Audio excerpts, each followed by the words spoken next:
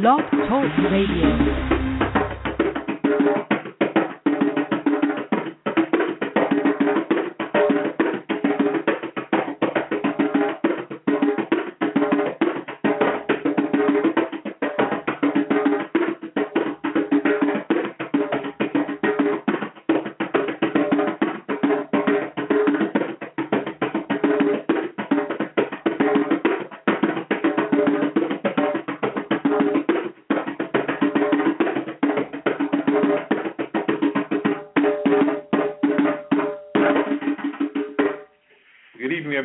Good morning, everyone. This is your host, Baba Wesley Gray, speaking to you from New York City, and I welcome you to Grassroots Holistic Talk Radio. I'm really excited about this morning and sharing the energy with you and whatever knowledge that can be shared amongst us so that indeed we can elevate ourselves and our community. I am also grateful to be of service to you through this venue.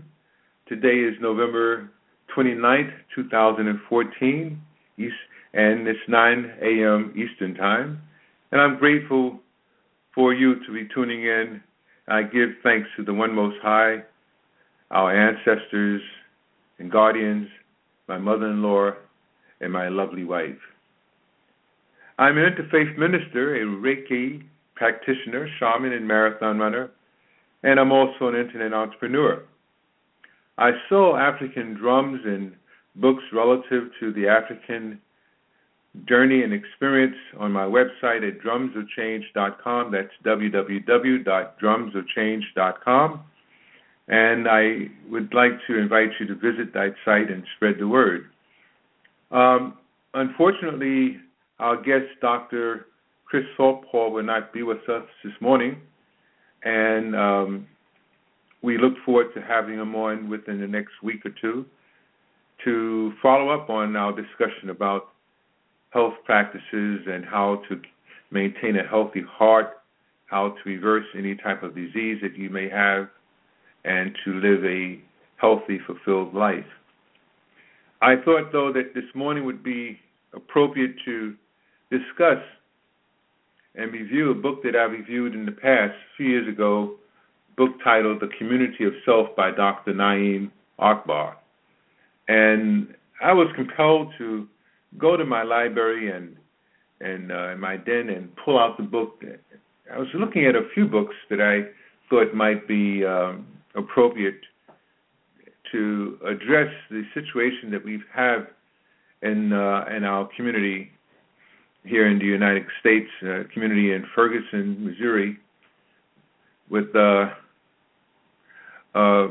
Michael Brown being killed by a police officer in an unjust matter, and the officer being proven to be not guilty, for this tragic event. And indeed, the uproar that ensued following that decision by the jury that was charged with making that decision. The anguish that the parents are feeling, I send my condolences and heartfelt prayers that they can be consoled as much as possible and go through the healing process as we in the community throughout the world of the African diaspora and those who are not African as well are going through a healing process.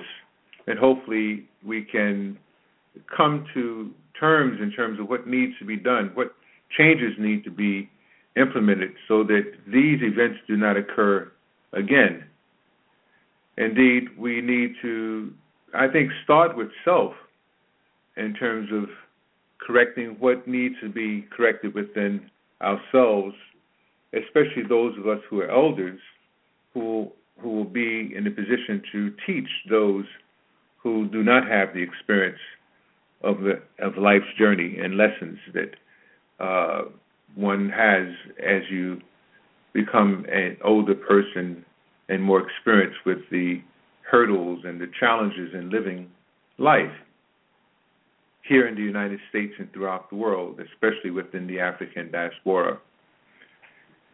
So I chose the book titled The Community of Self by Dr. Na'im Akbar as a opportunity to revisit what he shares with us so that indeed we can have this conversation amongst other types of conversations which will assist us in our healing process and our healing journey, and also to bring about unification within our community. He starts on by stating that his book was initially conceived and written in the early 1976, and it was a product of his efforts to develop a concept for his Office of Human Development, which was then named the Nation of Islam. And the Office of Human Development no longer exists, and neither does that version of the Nation of Islam. And he goes on to state that his desire to develop a meaningful and useful concept of human development that would be liberating for human beings persists. And he has since authored 3 other small books following this one on its original form. And each one was attempting to tackle some aspect of the very complicated problems confronted by human beings in this time and in this place, because of his primary commitment to the often ignored African American tribe, of which he states that he is a proud member, as well as myself. So his efforts have most often been directed to that population. And the human dilemma does not come in colors, he observes, and the human dilemma comes not just in colors, but in races or nationalities, but the dilemma takes on particular qualities as a result of those characteristics, particularly here in North America. One cannot discuss the human condition without identifying the ethnic and racial qualities of the group under consideration.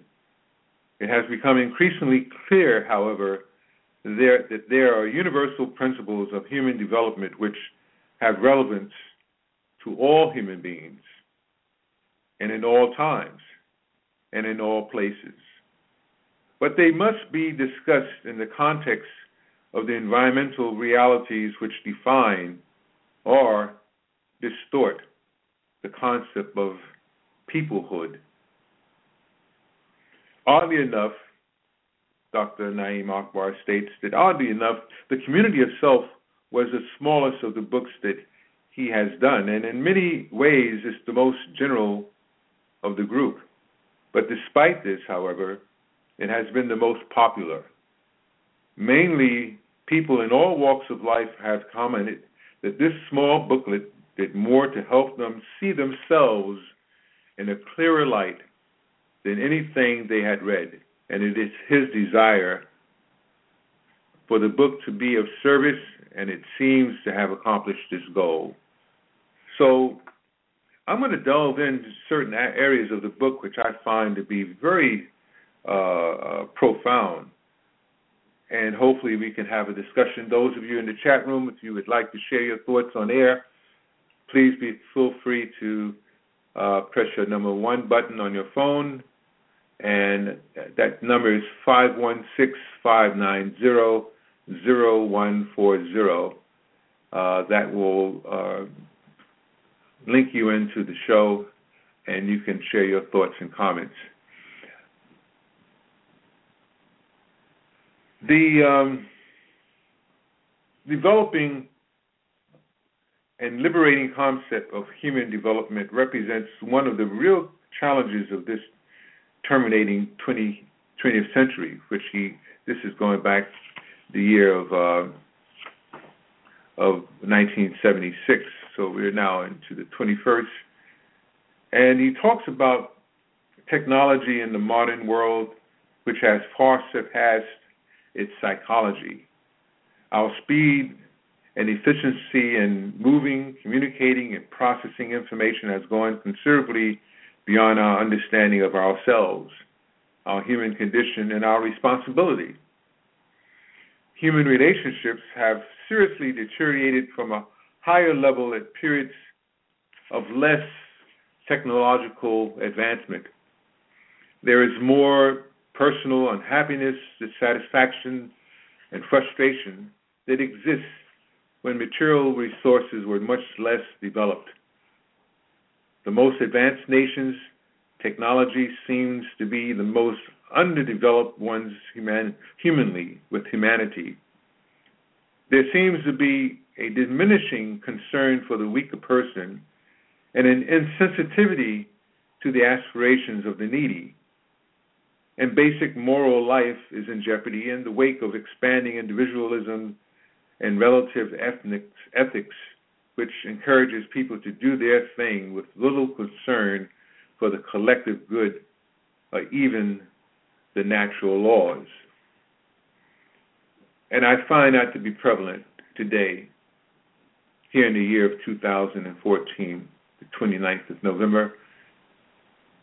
What he perceived to be a trend has now manifest, which explains why we are in the condition in which we find ourselves. But Dr. Akbar goes on to state that one solution that he recommends, or that recommends itself in the wake of these human difficulties, is the need for a revolutionary concept of human development. People no longer know their nature as human beings and have even less respect for the responsibility as thinking beings.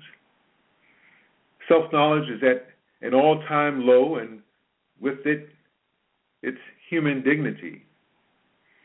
Right-wing evangelism won't solve the problems, though there is a need for a revival in the moral values of Western people. People will not grow when they are intimidated into moral control because of a fear of hell and fire. Because of a fear of hell and fire and damnation. Human dignity grows and remains strong when people are encouraged to understand their own human processes and what they possess as a higher self-human being, high consciousness self-human being.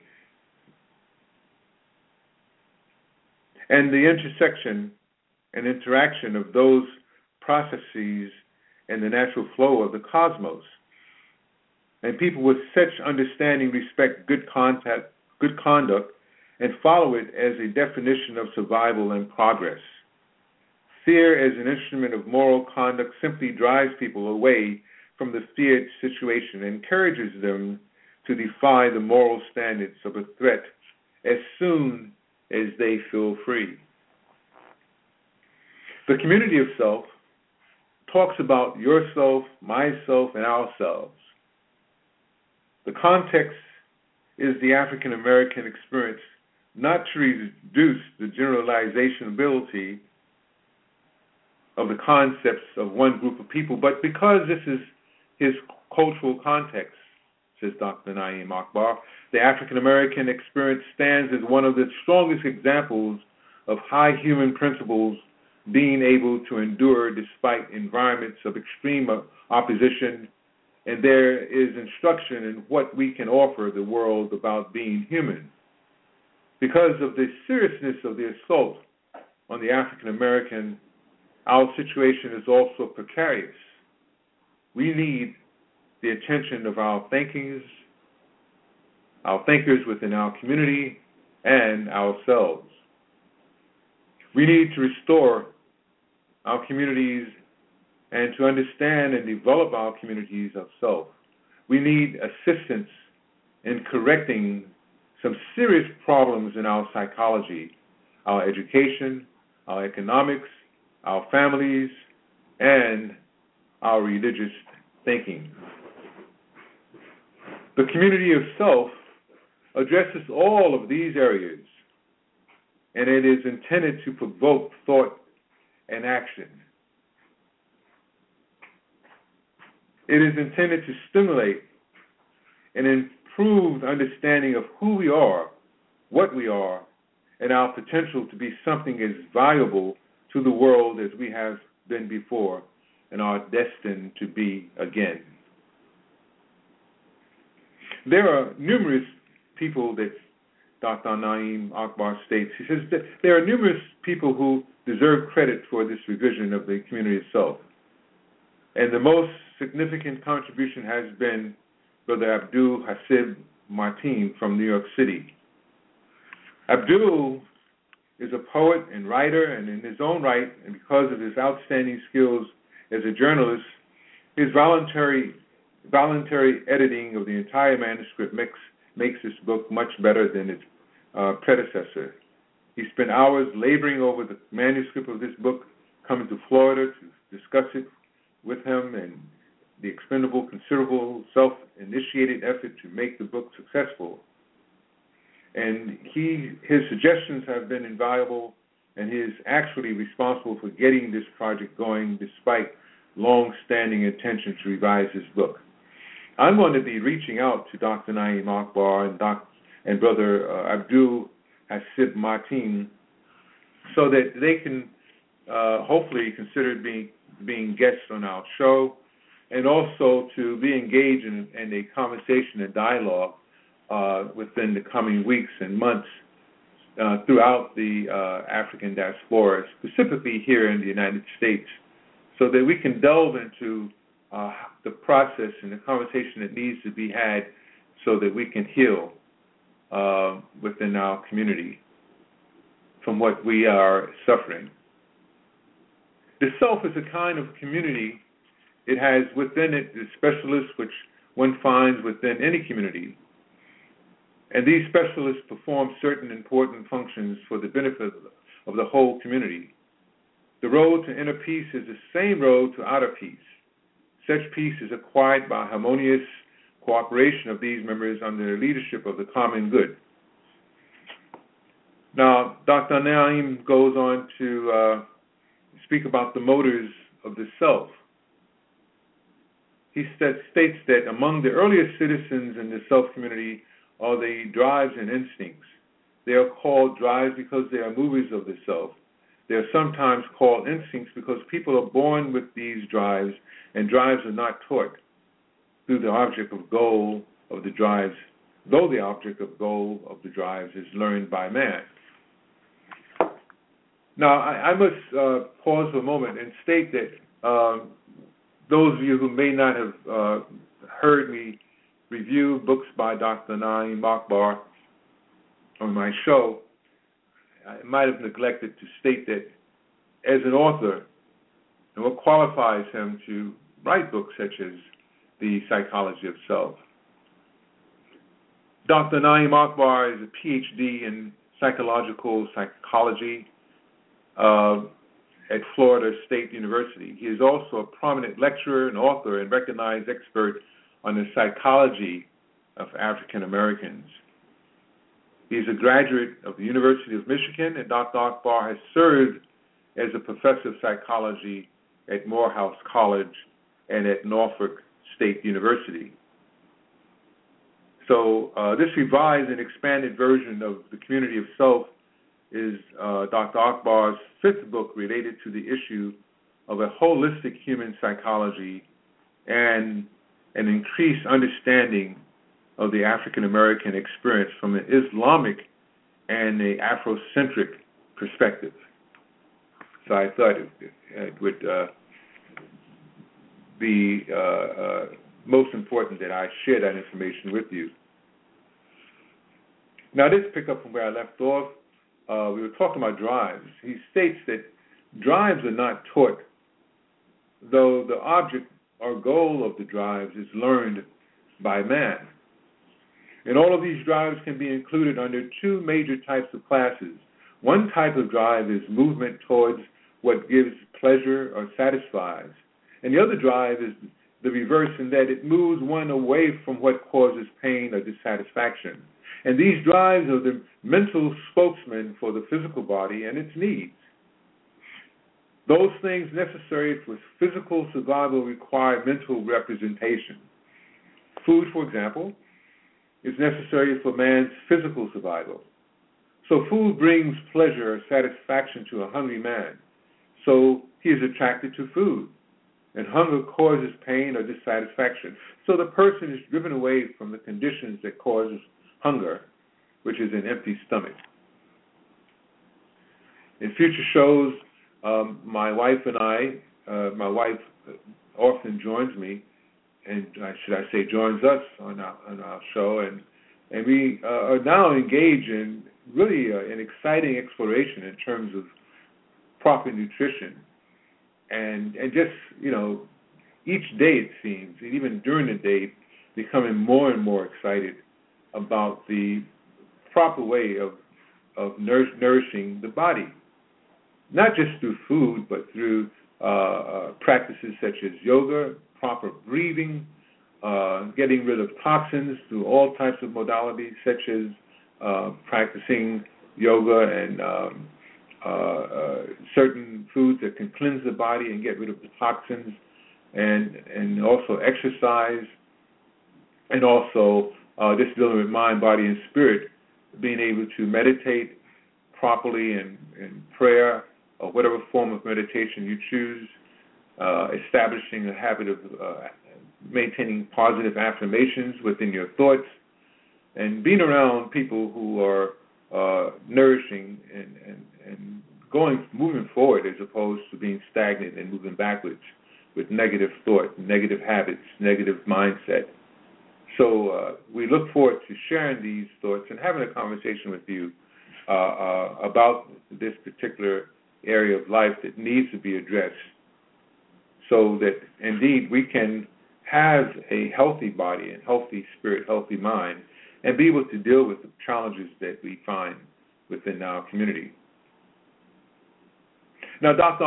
Na'im Akbar goes on to state that anything that causes damage to the physical borders of the self is experienced as painful.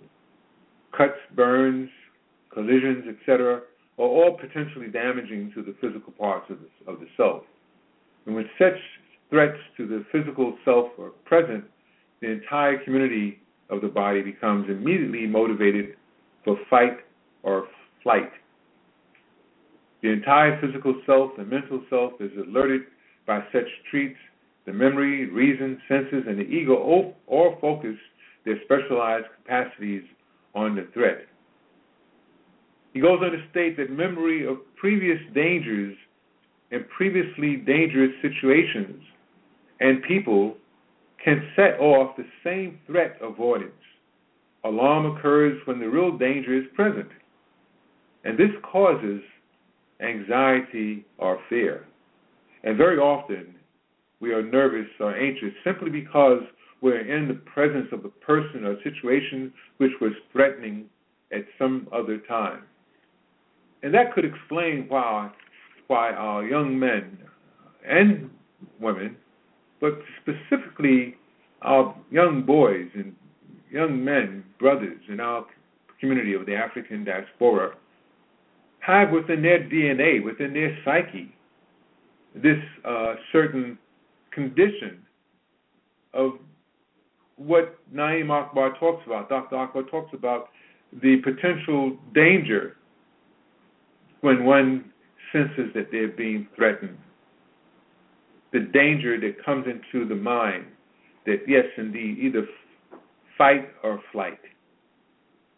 And unfortunately, that was what happened within this particular scenario in Ferguson, Missouri. It stated, allegedly, that there was a fight, and then there was a flight. The brother attempted to run away, and then he ran back to the officer and what have you, and then, of course, he got shot and killed. So could it be that indeed, with even myself for that matter, I often speak to my wife if I'm driving the car and I'm pulled over because of a traffic violation, perceived traffic violation or suspicion or whatever the case may be, then I will take my hands and place them on the dashboard and interact with the officer by stating, yes, officer, and what is the problem? How can I be in compliance so that indeed we can get this encounter resolved and move on? So those are things that we need to share, how to behave when one is in a situation which can prove to be harmful if not indeed so dangerous that you would lose your life. But we have to understand that we've passed this on, this energy, this psychic toxicity of being damaged to the point that we're innately fearful in certain situations. But if you're not equipped, if you're not a martial artist, if you're not a person who's knowledgeable in terms of confrontation, in terms of interaction with an adversary, and how to maintain yourself by breathing properly, by meditating in the instant about the situation, and going through the process so that you can evoke critical thinking, dealing with high self-orientation as opposed to lower self-orientation, then we have these incidents happening time and time again. And it has to stop. But it stops with self. It stops with self. So as Dr. Na'Im Akbar goes in to state that the memory of previous dangers and previous dangerous situations and people that we encounter that trigger that apprehension can set off the same threat avoidance alarm that occurs when the real danger is present. And this causes anxiety and fear. And very often, we are nervous or anxious simply because we are in the presence of a person or situation which was threatening at some other time. Another present when we experience pleasure can become pleasurable. We then learn to seek anything that may have brought pleasure in the past. Money is not directly pleasurable, but because it provides for many physical pleasures, most people are driven to acquire money. The drives are very necessary, especially for the physical survival of the person. They attract us to what sustains us or perpetuates us physically, and they move us away from the things that may be physically damaging to us. And if the drives are permitted to rule the self, the person becomes only a physical pleasure seeker. He is concerned only about what brings physical pleasure, food, sex, physical relaxation. And if the drives are given free rein, they will drive the entire community to seek only pleasure. Fear can come to rule, and the person is constantly nervous or anxious in his persistent drive to avoid pain. And I might say that could explain why those in our community use certain things to self-medicate. Number one, food, sex, and drugs, including alcohol. And that has been detrimental to us throughout the years. And there's another conversation that can be had in terms of why that has occurred. A lot of it has to do with the ruling class, as it were, the popular culture that entices us to emulate what is being advertised and what the media presents in terms of eating food indiscriminately. Now you have the fast food industry. Things are changing, of course, but they need to change more so within ourselves, within our family, within our community. We cannot rely on the powers that be to give us instruction in terms of how to live a healthy life.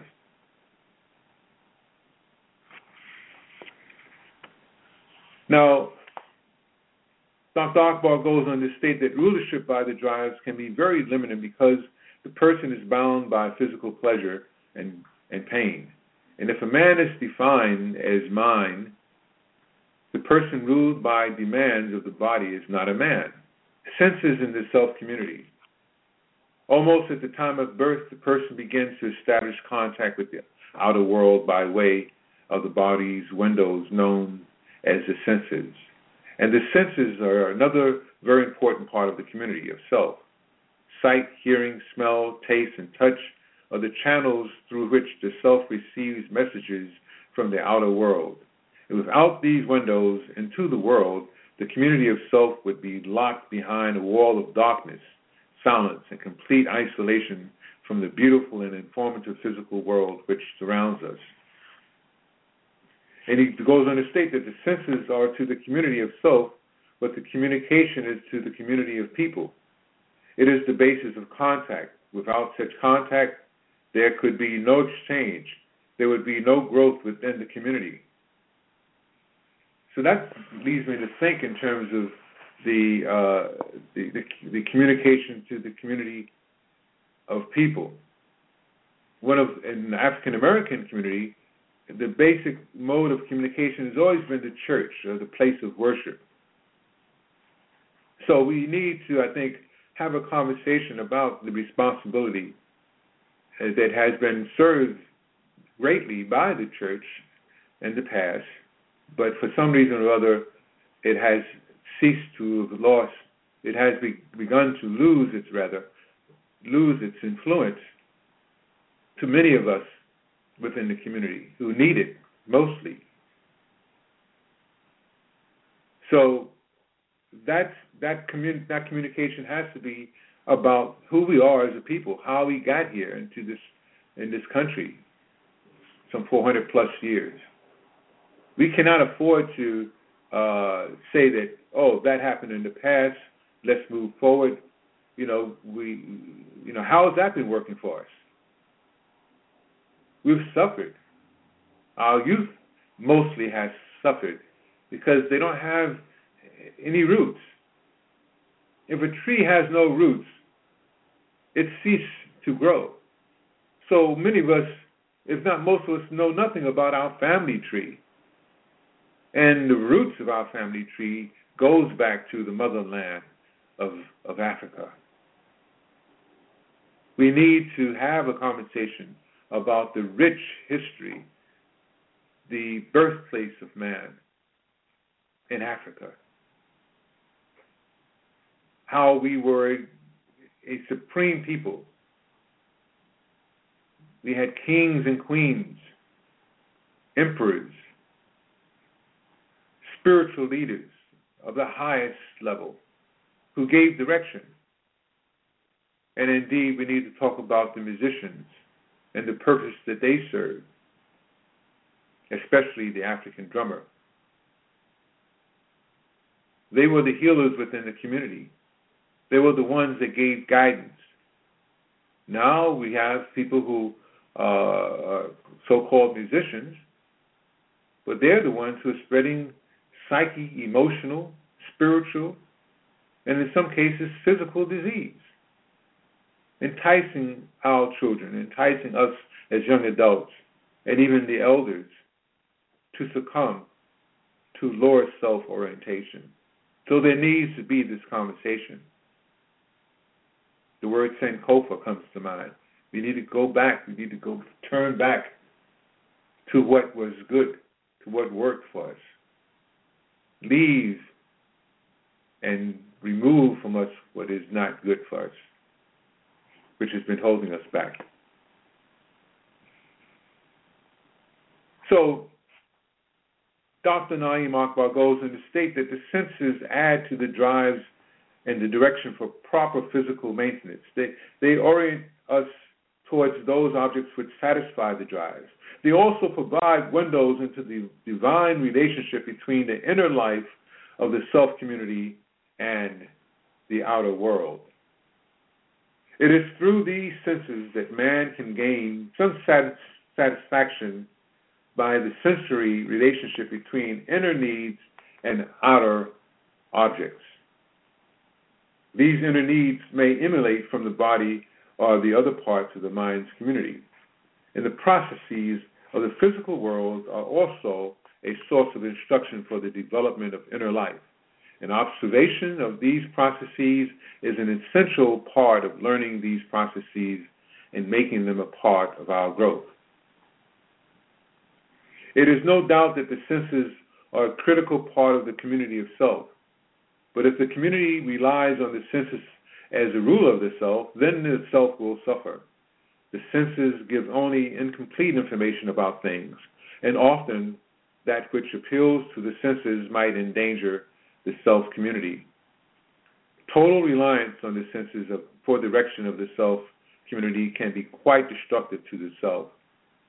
The senses often deceive in that they only provide surface information about the environment. The senses are ineffective in making judgments of the world and are equipped to guide only by impression. And even these impressions are often shaped by other parts of the mind's community. We must conclude that the senses are an important part of the community, but they make a poor ruler over the self. I think of pictures of my brothers and sisters in Ferguson breaking into a liquor store and into department stores and running out of the stores with liquor bottles in their hands and beer and this other things, which some of them, I guess, could be essential. If you're breaking into a delicatessen or a grocery store, you need food, milk and vegetables and fruits and so forth. But I dare say that most things that were being taken were dealing with lower self-orientation. And that was because of the conditioning. And there's a reason for that happening. And that reason is because of the fact that indeed the elders in the community are doing the same thing, not breaking in, but when they go to the store to purchase something, that's what they're purchasing. So there's value given to that, if it's not healthy food and as such. But we're purchasing liquor, we're purchasing drugs. We're even duped into purchasing prescribed drugs, such as even alcohol. It's legal. And smoking cigarettes. All that's legal. Doesn't make it good for you, doesn't make it right. Again, critical thinking. And we have this collective peer pressure that we're afraid to say anything to someone if we're on the path of cleaning ourselves and getting ourselves in the direction of health and holistic health, that we're reluctant to tell our brothers and sisters, family members even, and friends, associates, and again going back to the church and other places of worship where these habits are inculcated within the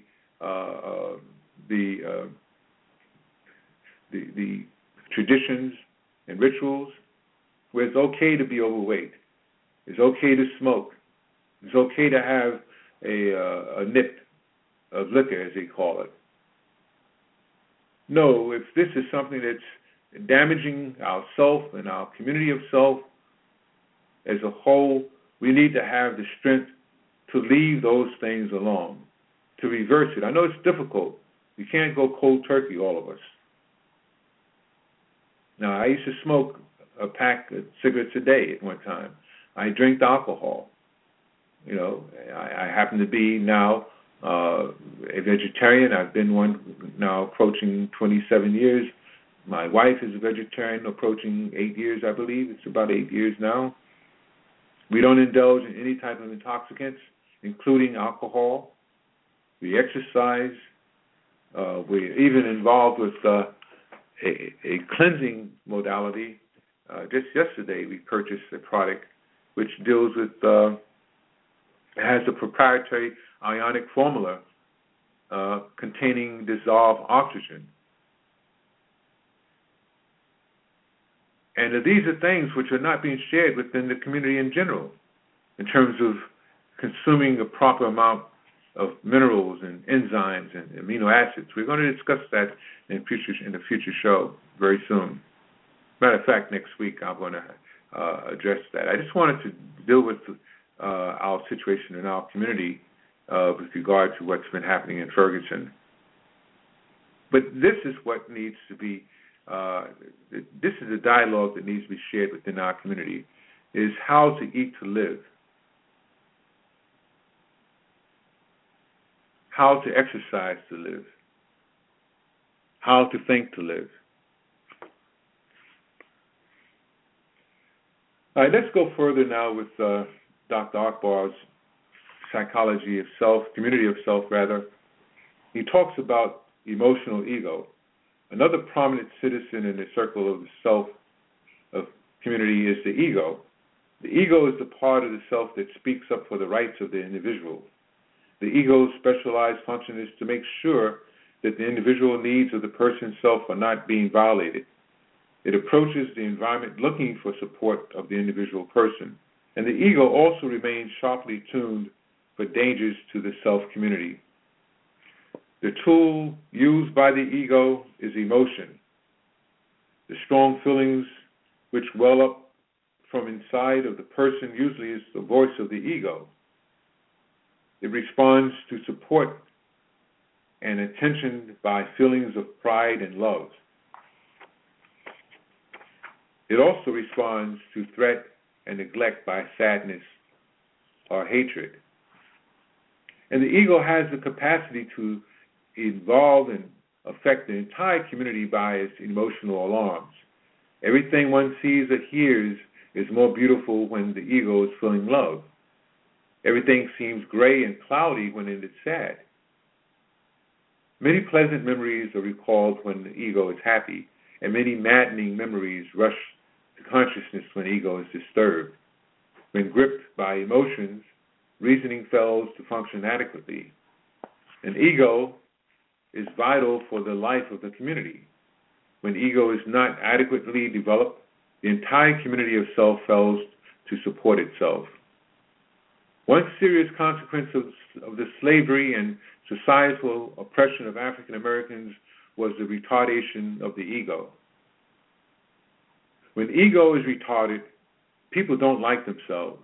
When ego is retarded, people destroy themselves directly and indirectly without caring. When ego is retarded, it fails to motivate the memory to remember, and the senses, reasoning, and other members of the community fall down on their job. He goes on to state that the ego can also be a tyrannical ruler over the entire community. If it seizes control of the community, the entire self is forced to work for the individual needs only.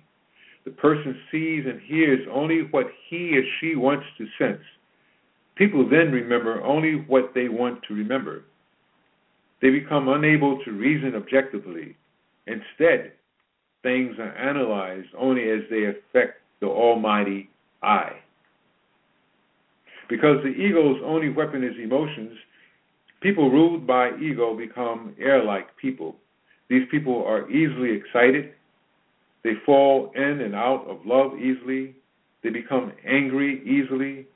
They are easily offended, and they will cooperate with other communities only if it benefits themselves. The ego is also an actor. Its experience is primarily conscious, so it fails to involve itself with things which it cannot see.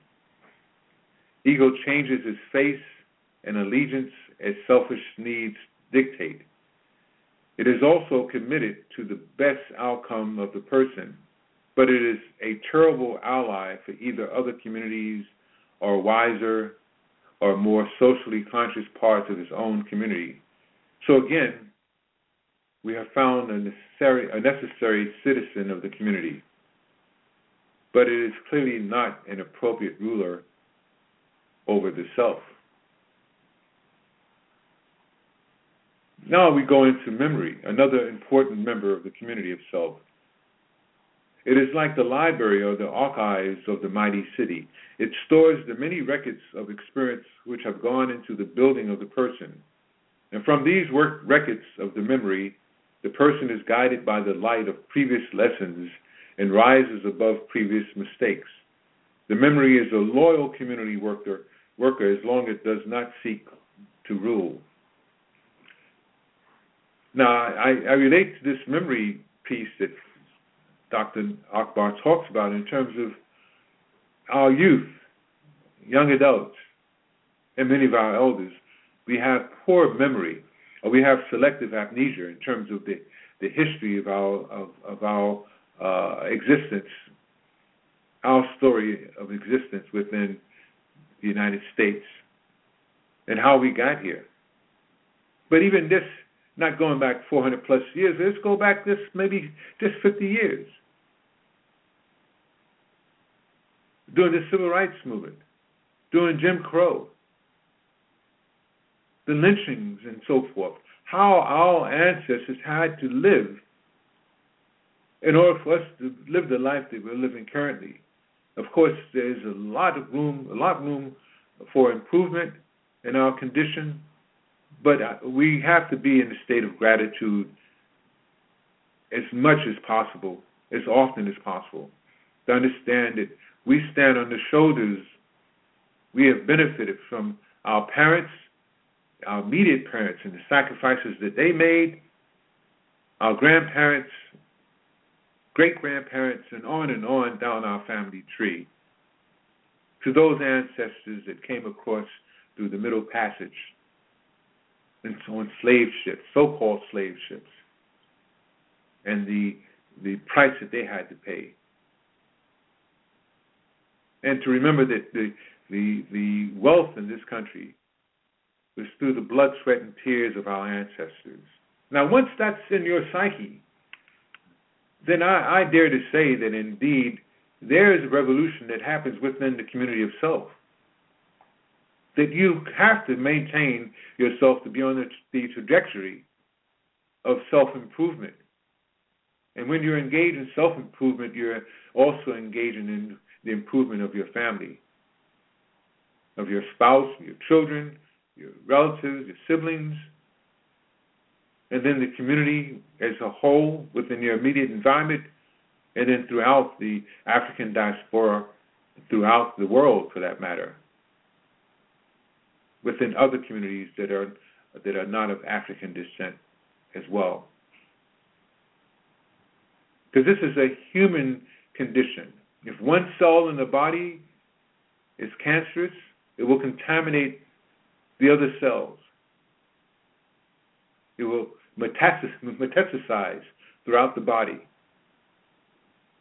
So we have a body, a community body, that is cancerous, it is contaminated.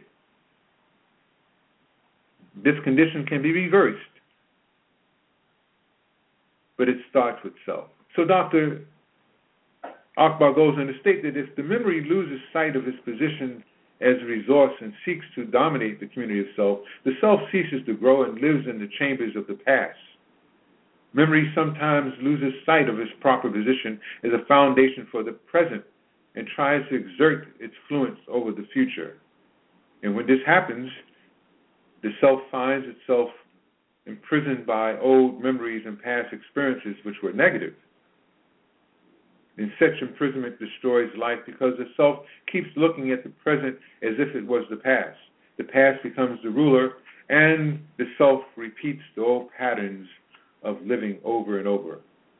We must constantly strive to identify the proper ruler for our community of self.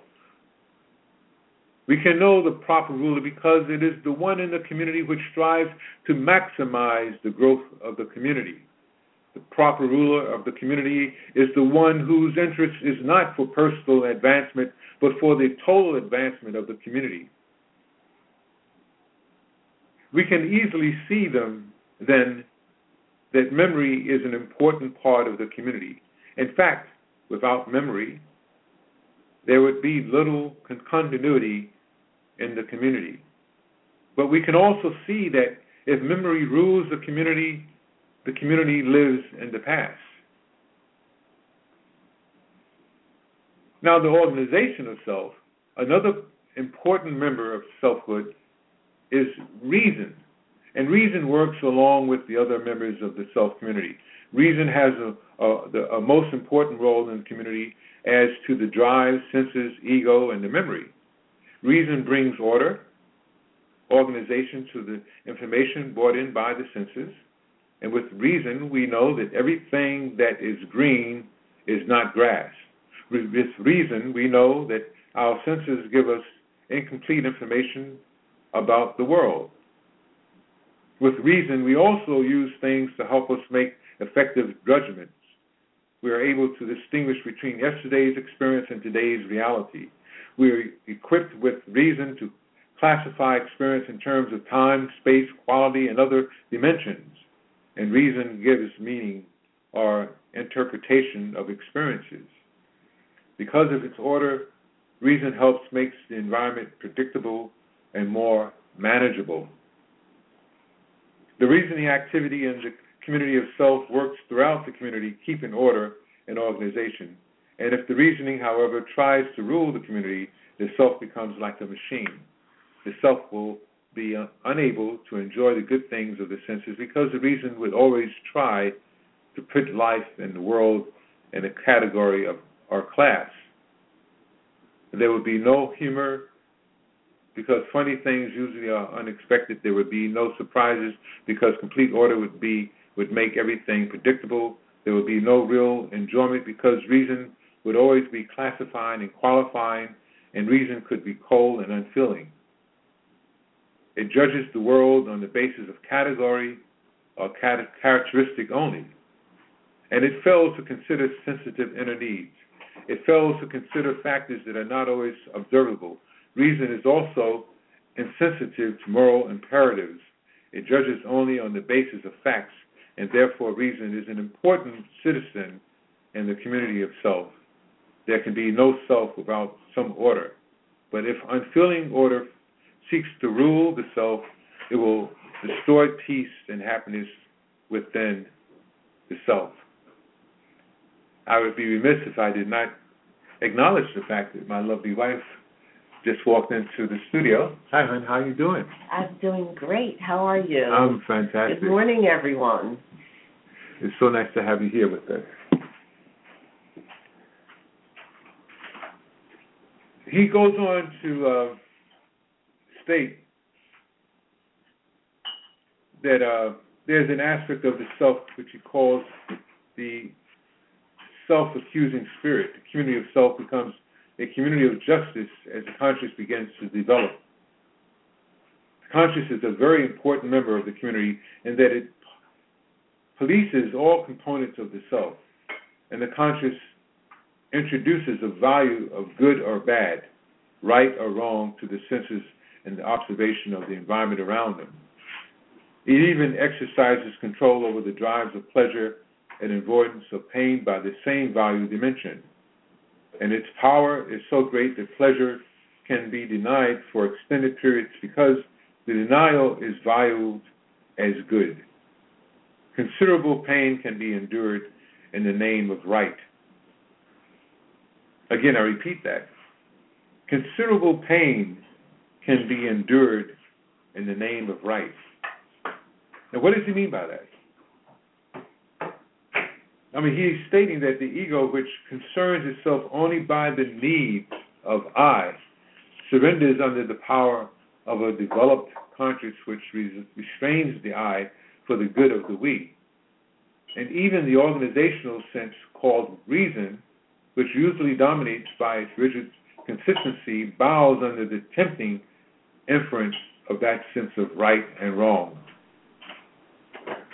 The conscious, or the self-accusing spirit, as it is called in the Holy Quran, the holy book of the Muslims, is the moral sense of man who follows that particular religion. It helps him to maintain justice within himself while guiding him to seek justice with other selves.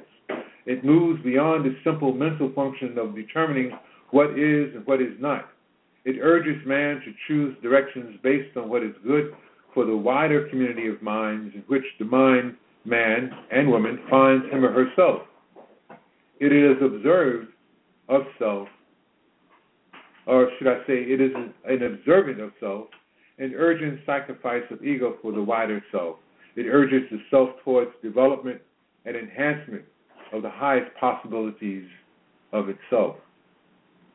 Without the conscious, the community of self would have no upward direction. The community would operate only in the basis of what it senses with its senses and desires with its drives. It would drive to please its ego and to follow its memorized reason of organization. And the community would have no basis for improving itself because there would be nothing to guard it against self-indulgence. All creatures on earth operate under the force of instinct or natural law. However, the unique feature which distinguishes man from all other parts of creation is will. Man's will frees him from the limitations of his drives, unlike any other animal. Man's power to create lies in his will and its ability to aspire beyond what is immediately available.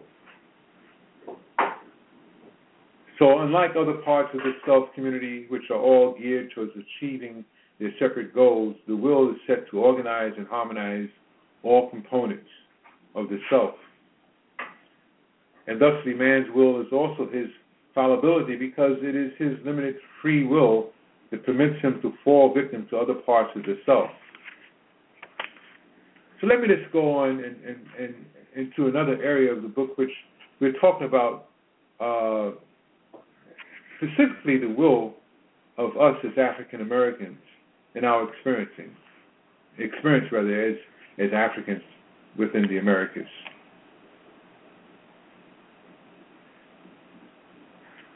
Though we are fully equipped and fully capable of conducting our lives freely, we have become so accustomed to giving our lives over to other influences that we do not realize that we have the necessary equipment. We actually run from the opportunity of exercise influence of our own lives because so many outer influences compete for authority. And despite honesty, express doubts about the appropriateness of those authorities, we as a people persist in giving ourselves to them simply because of the habit and the carefully programmed appeal that they have for us. Experts in mind control, attitude manipulation, motivational analysis specialize in inviting us to be controlled by the many outer influences available in this society. And of course, the potential profit which comes from having a large number of slaves is the most obvious motive for inviting people into such voluntary surrender of their freedom. And of course, there is the power motive, which is strong in some who simply seek to be in the controller's seat for the influence that most people are controlled by. The idea of being popular and emulated serves as such a powerful appeal for some egos that even without material profit, they delight in manipulating people's desires. Once we have decided to accept our freedom and not to escape it, we have the huge job of taking responsibility for our freedom. And this is what is so frightening about reducing the outer influences over our lives. Most of us don't know what to do with our lives when we have the opportunity to conduct them. The Creator has given us authority over our lives and over much of our creation, but only a few are human enough to exercise that authority. The important thing to believe and remember is that our proper orientation has been set. We need not fear where our lives will go if we reestablish control over them. The problem is not with the direction that will emerge from freedom, but from the slavery from which we find ourselves and find ourselves being in such comfort. People who control our lives, or should I say people who control their lives, have no problems. The people who have problems are the ones who let other influences control their lives. The alcoholic has problems because he lets alcohol control him. The hoodlum has problems because he lets his criminal and greedy influences control him. The prostitute has problems because she lets her pimp control her. And once we have come to listen to the inner voice of freedom and will, our choices will be consistent with the correct direction for our growth. Growth is a natural process. Stagnation is unnatural. The voice of freedom and will grows louder with practice. And since our ears have been turned away from the inner voice, it is difficult to hear, at least initially, the very act of directly turning off the disturbing outer imbalances and influences, which makes it easier to hear the inner sounds. The practice of listening to ourselves makes our ability to hear ourselves improve. In other words, self-control improves self-control. The exercise of will increases the strength of will. The exercise of freedom makes us free. The big task of taking responsibility for ourselves forces us to be creative. We must search within for the direction which offers us a fulfillment and gratification. We must seek to entertain ourselves using our own intellect rather than relying on someone else's intellect. We must seek out people who foster our growth rather than dragging us deeper into the fad of influences. When we look to others, we must not do it as apes who imitate, but in search of ways to direct ourselves. Our time must be utilized in free endeavors rather than the slavish endeavors of doing what the influences have told us to do. Again, this is difficult at first because we are so accustomed to being responsible. We're so unaccustomed, actually, to being responsible for ourselves. But once we have taken the responsibility, the door to creativity is open for us. As African Americans, freedom, up until now, at this point in this discussion, we have dealt with the problem and process of gaining control over our individual lives. However, the problem is a serious one and is responsible for many of the difficulties that we confront in our community lives today. The disastrous number of teenage pregnancies, divorces, alcoholism, drug abuse, suicide, imprisonment of young black men. We now have over 2 million of us imprisoned. I must state, and that is a sad state of affairs. We need to reverse that trend immediately, and that starts with what Dr. Na'Im Akbar talks about, the community of self. Each one, reach one, teach one. Dr. Na'Im goes on to talk about that the imprisonment of young black men and even economic problems can be understood as symptoms of African Americans' lives totally out of control. The group problem is no more than the individual problem. Multiplied as the individual problem is the group problem reduced. We need to work on resolving both the individual and the group problem at the same time. African Americans have been essentially controlled by outer influences since being brought to North America 400 plus years ago. In fact, all Americans are, rather, but the influences operate at some advantage for European Americans, since we as a community are so accustomed to listening to other noises. We can't listen to the inner voice of our own ethnic and community life. A pattern set in slavery persists as we listen to the directions and influences established by the former slave masters during slavery. The responsibility of our lives was taken from us so that we would accept the authority of the enslavers. The information and the voice of our own historical and cultural experience was silenced by the slave masters. If we could have heard the voice of our own history, as I mentioned earlier in the show, heard the voices of our ancestors, our own religions, our own culture, then we could have remained free. Freedom was not given willingly, but it was taken from us. The problem that faces us almost 400 years after political emancipation is the need for psychological emancipation.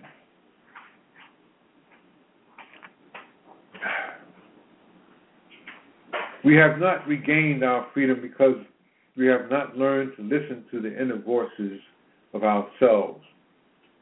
We still listen only to the ideas, interpretations, explanations, and directions that are given to us from outside of our communities.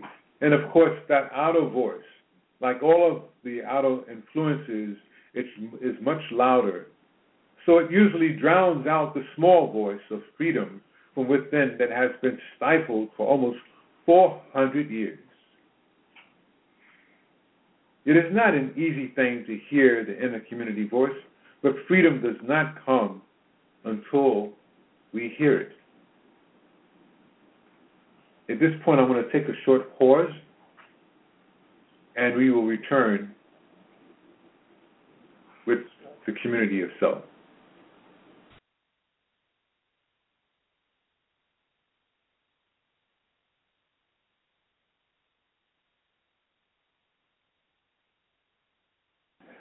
Thank you. We're back. And as we continue with the community of self, I will begin to state what Dr. Na'Im Akbar talks about with the need for us being able to face our problems. It is therefore necessary to turn off the outer influences, which the same way that individually we turn off the radios and televisions that drive us away from freedom, we must identify the independent voice that comes from ourselves in order to locate the road to freedom. Every community has an independent voice. It is the independent voice of a people that is expressed in their culture. And once they hear the voice of their own culture, then and only then will they gain respect from other cultural groups. The independent voice does not require us to dominate anyone else, but it does require us to dominate or control ourselves. Baba, how did we get away from being in control of ourselves? And I'm going to compartmentalize that from the standpoint of African Americans. Did we ever have control? I would say that we had at one time more control than we have now. Because the closer we get to when we first came here, the more we have amongst us those who did not forget who we were. Those of us who live in the Deep South were forced to remember what our ancestors went through. And then indeed, some of us actually remembered the life that our ancestors experienced in Africa. So I think, number one, through Christianity and the way that it was shared, and in some cases, in many cases, forced upon us. Many of us were forced to become Christians and to practice Christianity, and so that we would not be beaten or killed, for that matter. I remember our dear friend, Dr. Maladoma, Somé, how he relays an account in his book. I believe the book was Of Water and the Spirit, that he talked about when he was kidnapped from his village. Yes. And forced yes. to adopt the ways of Christianity. Mm-hmm. So that's, and the interesting thing about that account of Dr. Somé is that He's our age group. This isn't ancient history we're talking about. We're talking about a contemporary man who's alive and well, who travels all around the country teaching and healing, and he personally experienced being literally ripped out of his village against his will. Yes. And so when we look at it in that respect, we're not talking about ancient history. No, we're not. However, here in the States, clearly, many, if not the majority of us, have forgotten as a result of just so many variables, trying to compete in the corporate world to feed our families. So we forget. We're chasing the dollar. Is that a criticism? Absolutely not. We have to feed our families. But this collective amnesia is so strategically put together that we're not even aware that it's happening sometimes. Absolutely. And I think this is put together because of, as we were talking earlier about ego, individual and also collective ego.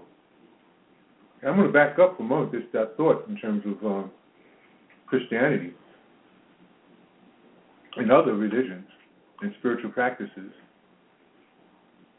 whether even be those that originated in the motherland, that you have individual groups, churches, temples, shrines, mosques, as it were. And I say that with reservation, of course, and in all apology, don't need to affront anyone. This is just from my humble observation. But there seems to be this ego piece collectively. Our church is better than that church. And I've lived that. I've grown up in that atmosphere. People approach me, do you have a home? Well, then you need to come to ours, and we'll welcome you. This is a good home. But when you get there, you're not welcomed many times. You're abused and beaten down. And you find yourself being exposed to a pecking order. Yes. You know, there's classism. You know, how much money do you make? Do you own a home? Do you have a car? How attractive is your wife? How handsome is your husband? What do you wear to church each week? What are you wearing to church and so forth? You know, as opposed to really addressing, or should I say engaging, in the reason why you came there in the first place, which was to worship the Most High. Worship, healing, and information that you could pass on to help your family, friends, and others. Yes, yes.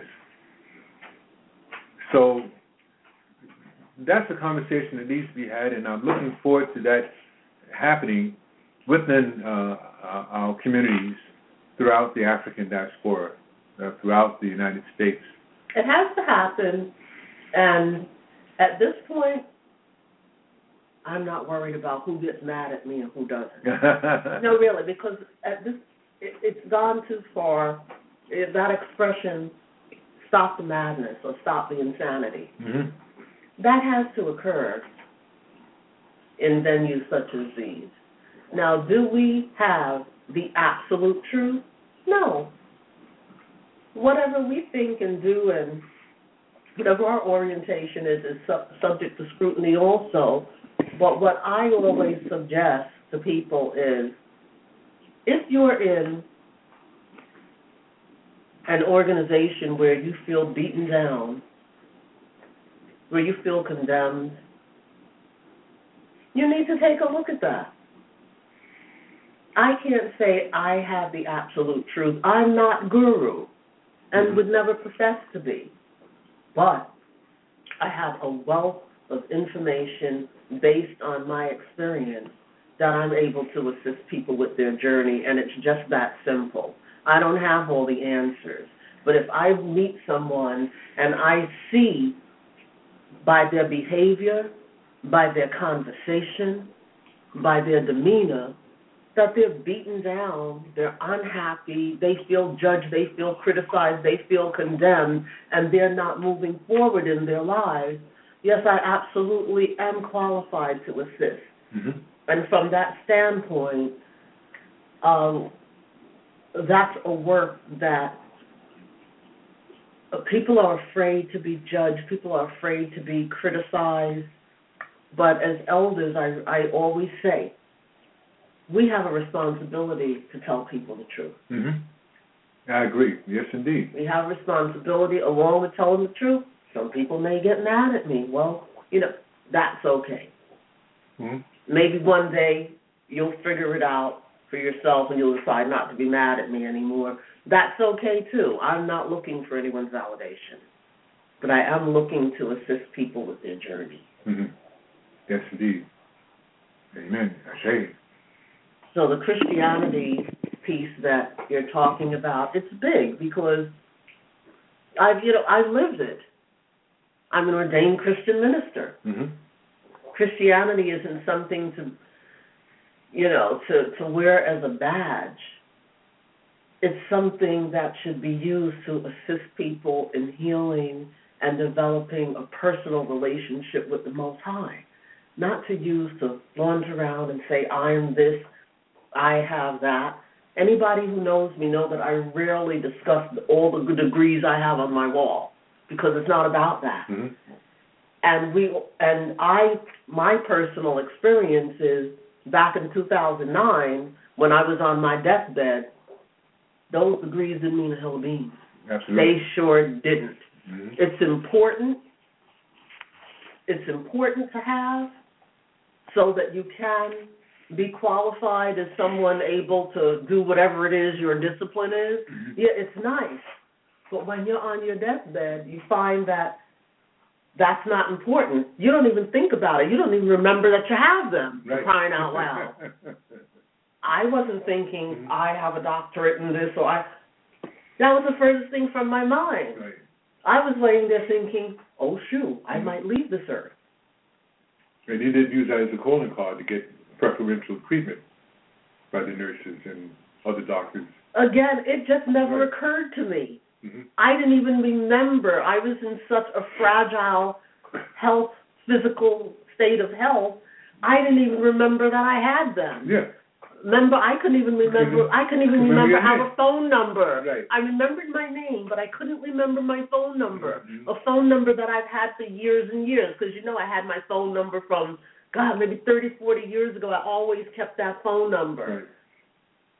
And to be laying on your deathbed and you can't even remember your own phone number. Mm-hmm. I couldn't remember our address, but I could remember my name. Thank God for that. Absolutely.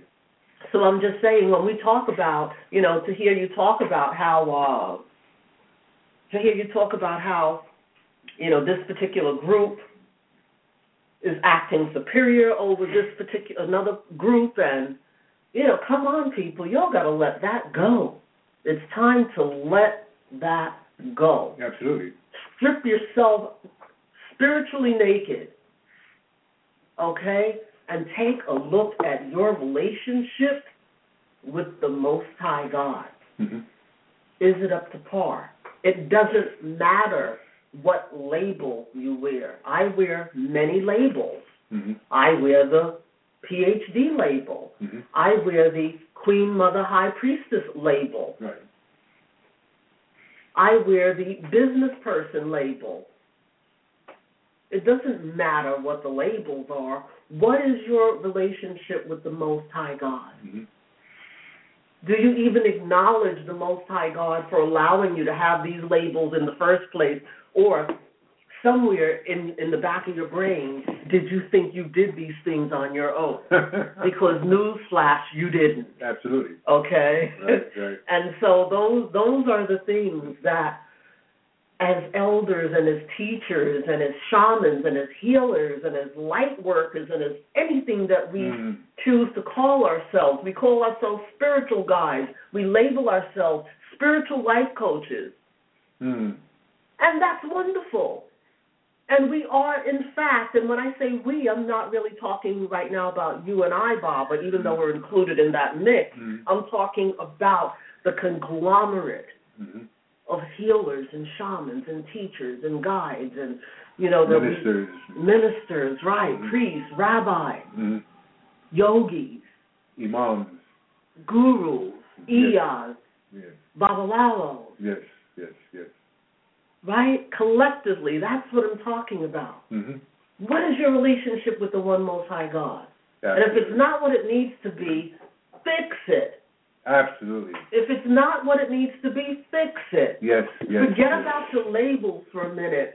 Strip yourself spiritually naked and fix what needs to be fixed. If you need a cleansing, do a cleansing. If you need somebody to speak to, seek somebody out.